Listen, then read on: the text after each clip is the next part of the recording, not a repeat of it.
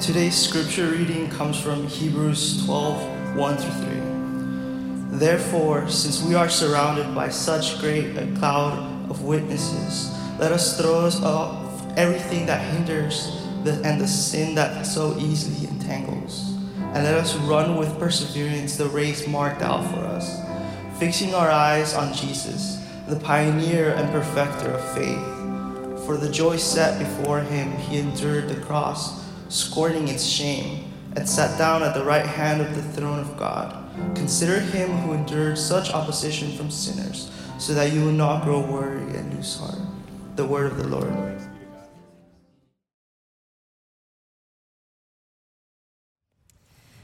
Well, good morning and happy Friday. As Esteban mentioned a little bit ago, my name is Kirsten and I'm one of the campus pastors here. I have a ridiculously long title, but essentially I oversee our discipleship ministries program, which is student small groups, thank you, and as well as creative arts programming for chapel. And I have been asked to share my faith story with you all today, and I thought, what a better way to introduce you to who I am and what I'm about than to start off with some pictures. So the first photo that I brought for you all is a photo of my family. This is a photo of my husband, Henry, and my daughter, Nora. That'll be up on the screen soon. And some of you may have met my daughter, Nora. That's her right there. Yes. She's in the CAF with us a lot. She's never met someone that she didn't want to be friends with. So she'll wander the CAF and make friends with anyone who will talk to her. But before we had Nora, we were married for about 5 years, and I brought a photo of our wedding day just because I thought it'd be fun to see. This is in La Jolla, which is up a little further from here in San Diego. And before we were married, before we were here in San Diego, we lived in Phoenix, and we also were living in Kansas City, where I went to Nazarene Theological Seminary and received my master's in divinity. I think I brought a photo of that graduation day. I did 4 years here and thought, let's buckle in for another 4 years of grad school. I know there's some seniors who are feeling that right now. So that was me on my graduation day a couple years ago after receiving my MDiv. And then, before I'd gone to seminary, before we were married, before we had Nora, my husband Henry and I were students here at Point Loma together. We met and started dating. It was the end of my junior year and the end of his sophomore year. So I brought a photo of college us. And I thought we looked so old at the time, and I'm looking at that photo now. We look so young. It's crazy. That was us in college. We had kind of just been dating for a couple months at the time. And then even more fun than that, before we were dating, we actually met because we were both serving in the discipleship ministries program here as students. And I couldn't find a photo that had both of us in it. I did find one photo of me and some leaders. If you're familiar with Melanie Wolf, she oversaw the program at the time. That's her in the middle. I don't know if she's here or not. She is. I didn't tell her I was going to show this photo, so thank you for being such a good sport. But we were both students in the discipleship ministries program. I believe the first time my husband and I met was at a leadership training retreat, and we don't remember much about that moment, but we know that that was the first time that we met each other.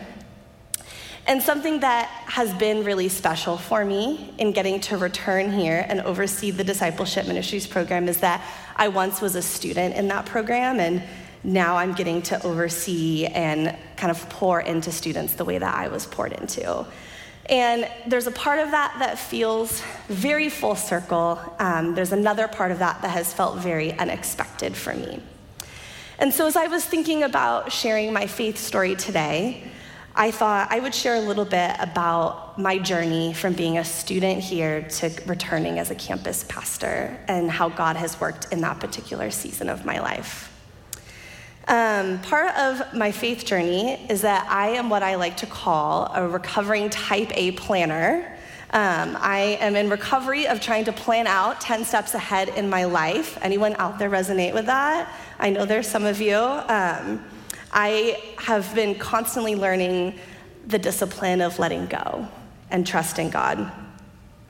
And I kind of think back to where that started as a student, and I think it started when I felt like God threw me this really big curveball. So I had come here, and I was a psychology major, and in my 10-step plan, I was going to get my degree, and I wanted to go on to grad school, and I wanted to become a marriage and family therapist and do all the things that you need to become that. And I was a couple years in to that degree when I kind of felt God throw a curveball at me and say, drop those plans, do this instead. I had been really involved in student and spiritual development programs here. I'd obviously been working as a D group leader. I'd been pretty involved with our LoveWorks International Ministries program. And I had participated in a summer ministry internship program that we had at the time, where you apply and you get placed at a church to serve for the summer. And I was placed at a church in Oahu, Hawaii, called Windward Church of the Nazarene, which is not a bad place to spend your summer, I will say. But I worked there as a children's ministry intern for that summer. And I worked planning kids' lessons, coordinating a kids' summer camp, teaching and preaching at a chapel at a small Christian school that they had. And it was during that summer, it wasn't any one particular moment, but it was just during that summer that I felt God say, this is what you are called to do. This is what you are supposed to be doing. And I discerned and felt that I was being called distinctly to vocational ministry. And I didn't know what kind of pastor I wanted to be, or even what it really meant to be called to ministry, what it meant to kind of throw those words out. But I came back from that summer and I began to wrestle with that. And I began to meet with mentors and pastors and talk with friends that I trusted. And eventually I discerned that I did feel this call to ministry, and part of that calling also included going to seminary. And so this is where I feel like I did the most uncharacteristic thing that I've ever done. If you know me, this is gonna sound a little mind-boggling, but I applied to Nazarene Theological Seminary, NTS, which is not the uncharacteristic thing I did, but I applied and accepted and agreed to go there and paid a deposit without, one, ever visiting, and without, two, ever Googling a single picture of Kansas City, Missouri. Knew nothing. So preview families, you're doing it right. You're coming, you're visiting, you're getting a feel for the community. You're seeing where you're gonna come to. I did not do that. I just jumped in, went in blind, packed up my car, got my parents to agree to drive me across the country to the Midwest. And I don't recommend that, but I will say that I fell in love with the city of Kansas City and with the seminary there. If you're not familiar with Kansas City, it's not a bunch of cornfields, as you may think. It's actually this really amazing, mid-sized Midwest city. Has a really good coffee scene and really good culture there. And so fell in love with it, fell in love with the community at the seminary. Really enjoyed the years that I spent there.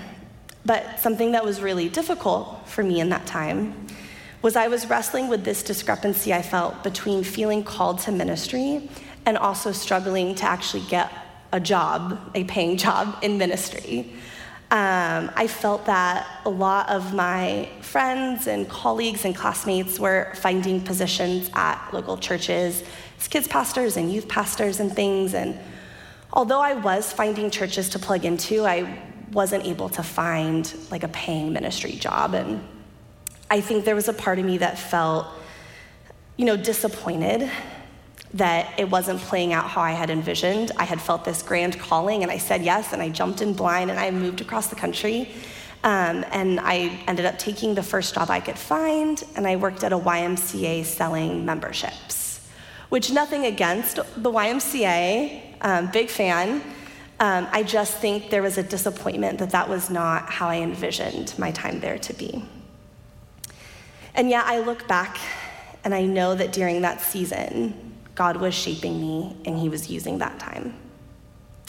In my several years in Kansas City, I worked in several ministry tangent jobs. I worked at a couple different Christian universities. I worked at a community development nonprofit that focused on painting and refurbishing neighborhoods That was another thing I jumped in blind to. I had no skills for that, but I learned how to write grants and coordinate volunteer groups and how to professionally paint a building, which is a helpful skill sometimes to have, maybe.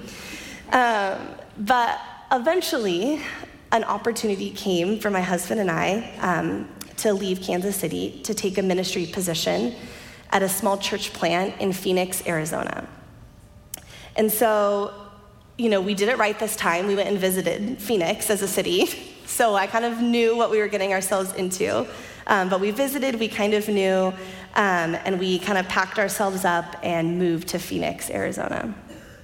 And I worked there part-time, first as a children's pastor, later as an associate pastor at this little church plant. And I also took an adjunct teaching assistant position at Grand Canyon University on the side. And the funny thing about that was that initially that was a job that was born out of necessity. I was working for this little church that couldn't really afford to pay me full time. And so I took it as a way to provide additional income. And I, strangely enough, ended up loving it. That job ended up being a highlight for me of that season. And so I think, again, God was shaping me, and he was using those unexpected experiences in my life. I know that to be true looking back. We were in Phoenix for several years, and I can't say that I love Phoenix as a city. I'm not convinced that humans were meant to thrive in the desert. Was not a fan. And if you know me, I feel like I say that a lot. I just never could fall in love with that city the way I did Kansas City. But there were people there that we loved, and so we stayed for a while and put down some roots. And looking back, as I kind of thought about sharing this today, my time in Phoenix is a little bit bittersweet for me, because I also encountered some really negative and hurtful aspects of the church and what I think it can look like at its worst. The thing about the church, the big C church, not just that little one, but the thing about the church is that it's filled with broken and imperfect people, and sometimes we brush up against that brokenness. And for me, some of those wounds had cut pretty deep.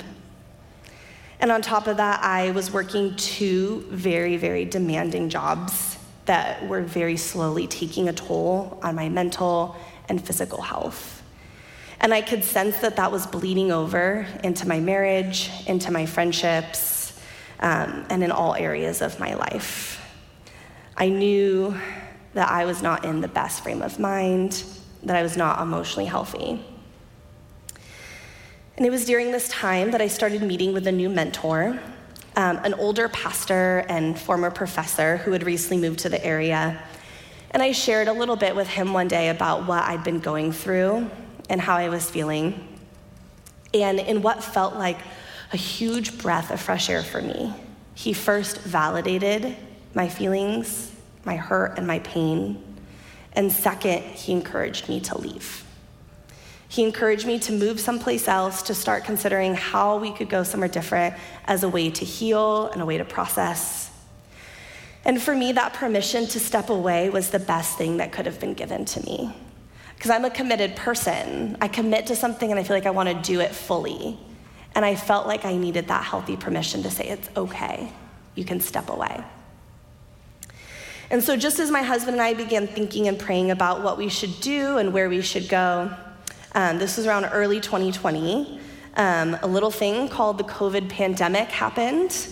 And there were a lot of things that kind of shifted in our life during COVID, especially in relation to my 2 jobs, especially the job at GCU. And so there were some things that changed that kind of made it easier to begin considering stepping away. At the same time, my husband's grandma, who had been living alone, was moved out of her house and into another relative's home, and that kind of left her house here in San Diego vacant. And so the next lifeline that I felt like was given to me was the chance to move temporarily into her home here in San Diego. And so early pandemic, everyone's quarantining. We're in that phase where we think we just need a couple months to flatten the curve, like peak pandemic, that's where we're at here. I quit both of my jobs and we moved back to San Diego with pretty much no plan. And that's probably the second most uncharacteristic thing that I've ever done, if you know me. I didn't have a plan. I didn't have a job lined up, but I knew that we needed to leave and that there was a lifeline being offered, and so we took it. And if I'm being honest, it felt a little bit like free falling. I remember sitting in the U-Haul as we were driving away, and I felt both immense sadness for that season and the things that I was grieving, but also relief, knowing that we had made a decision that was extremely difficult, but that also was the right decision. And so we moved back here to San Diego into my husband's grandma's house, which I should mention for the sake of this story was a house in a retirement complex for people who are 65 and up, which we're clearly not. And so there was like one that look of like skepticism of like, who are these people that are moving in? And then also two, like they kind of just loved us as well. There were just really sweet people during that season who like would come over to our house, who would chat, who we would see while we were taking our dogs on walks. And it was just a really funny, unique season to be there, but also felt so like loved on by some of the people there. And I just know that God was present in using some of that season. But if you're tracking with me in this story so far, it's the middle of a global pandemic. I quit both of my jobs. I had nothing else lined up. We moved to a whole nother state. We moved into a retirement complex for people who are 65 and up, and I was jobless. So things were looking really great for me in this part of my story, just really awesome. And the thing about older people is that they're retired and they don't have a lot going on either, so they're really nosy. So they would also always stop by and want to chat with us and ask how we're doing, and all those questions always included like, well, what do you do for work? What are you doing? And I'm like, well, I'm doing nothing. And they're like so committed to wanting to help us, and these random like older people who I don't know are like, well, my daughter-in-law's brother works at a school and they could get you a job. And they're just so sweet and they cared so much. But it was a very unique season for me. And not just because of the retirement complex I lived in.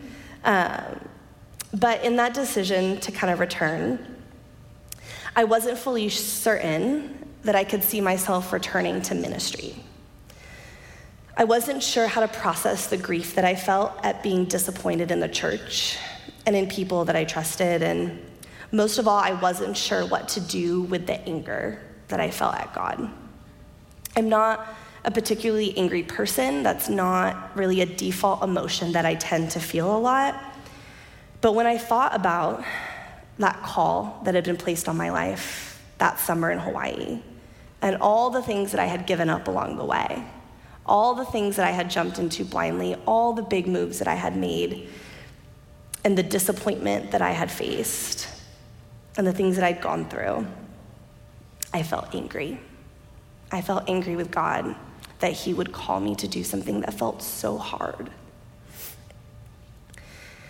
And I think today that I'm not alone in that experience.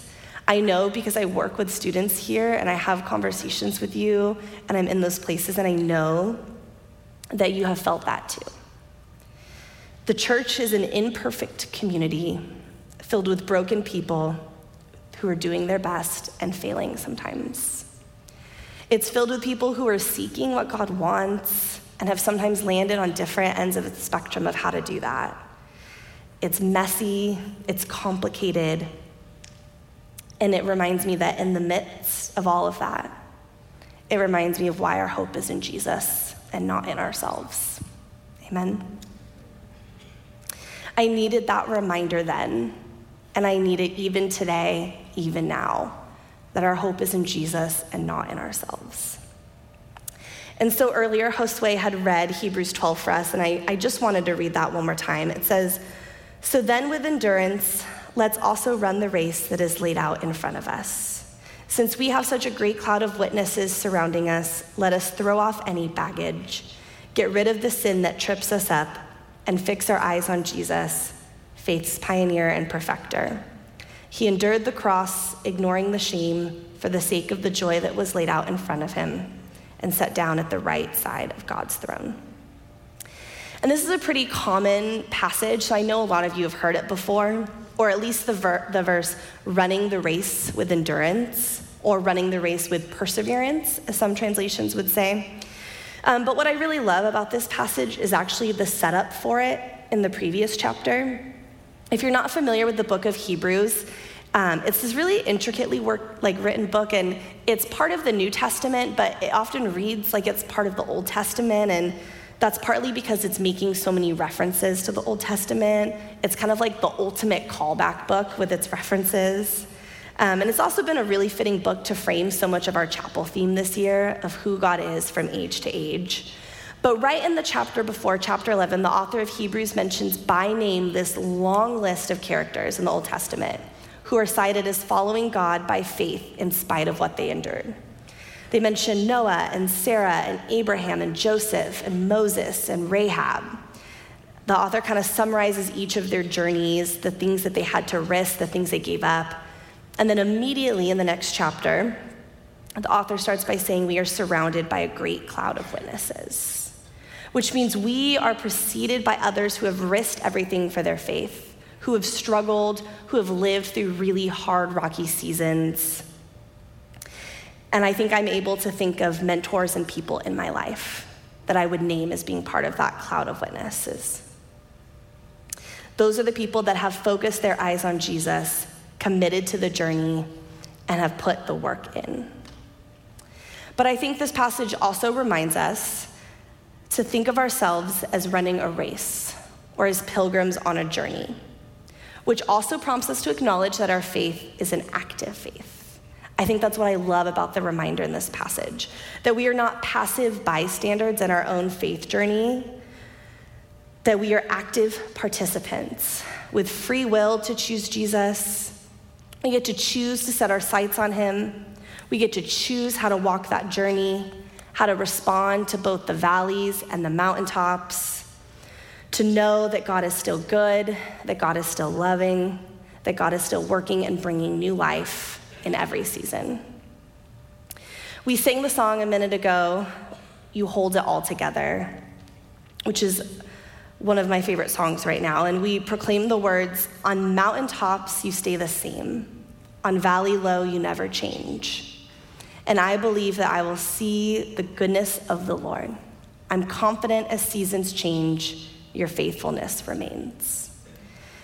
And something that I'm confident in is that as seasons change, as we walk this race before us, that God stays the same. He's not rattled by the unexpected. He's not surprised at our imperfections. He's not caught off guard by our messiness. He's present, and his goodness remains, both in our darkest valleys and our highest mountaintops. But I also have to tell you that on this pilgrimage that we're walking, this race that we're running, this journey, part of it being an active faith means that we get to do the hard but rewarding work of engaging in spiritual disciplines like mentorship, discipleship, community, prayer, worship, self-care, confession, journaling, serving, and all the other ways and means that help orient us to the presence of God.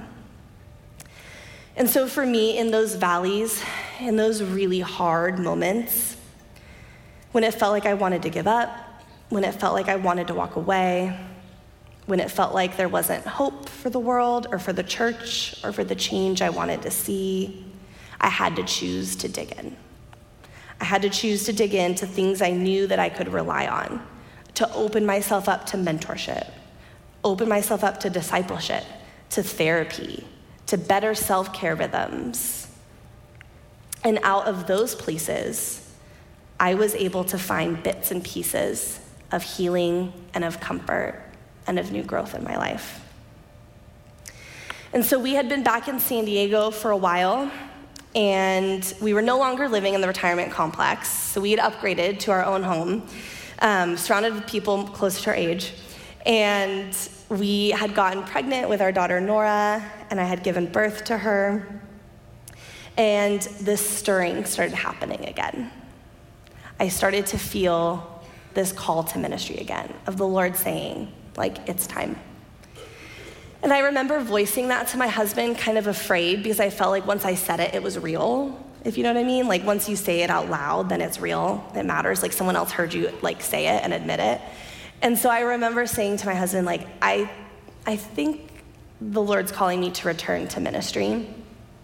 And the funny part about that is that he wasn't surprised at all. He said, yeah, I think that's where you're supposed to be. I think that's what you're supposed to be doing. And so I quit another job because God opened the door for me to return here to this community. And in all those places that I felt like I was out of step with my calling, where I was working those jobs that weren't traditional ministry, was in those nonprofit spaces, I was in those seasons where I was taking a break, it was all of those places and all of those experiences that I felt like uniquely qualified me for my position in ministry here. And I look back now and I think there are seasons where the journey is easy and light, and there are seasons where it's just difficult. And for years, I felt like my journey was taking me through this like dark forest where I was just putting one foot in front of the other. I couldn't think 5-10 steps ahead. I didn't know where I was headed. All I could do was take whatever the next right step was immediately in front of me. And for me, that looked like choosing seminary without knowing what was past that, taking certain jobs, leaving certain jobs, and in the meantime, digging into practices that I knew would keep me rooted in who God was and through every season in between. And so today, I think I would encourage you that whatever season you find yourself in, whatever part of the journey that you feel like you're at, the mountaintop, the valley, the forest, the desert, however you would describe it, I would encourage you to dig in what we know to be true. That the God of mountaintops is also the God of valleys. We can be confident that as seasons change, his faithfulness will remain. I needed to hear that then. I needed to hear it now. I will need to be reminded of that again in the future and over and over and over again. And so for you, maybe you're a student trying to decide what you're doing after you graduate, or you're trying to make hard decisions, or you're a preview student making plans for your future and looking to embark on this new adventure. Just know that we love and serve a God who is present, ever present, never changing, and is with us through every season. I'm going to take a moment to pray with us. So bow your heads with me. God, we thank you so much for this place and this space today. We know that you are good. We know that you love us. We know that you are present and working in our lives, even when we don't feel it.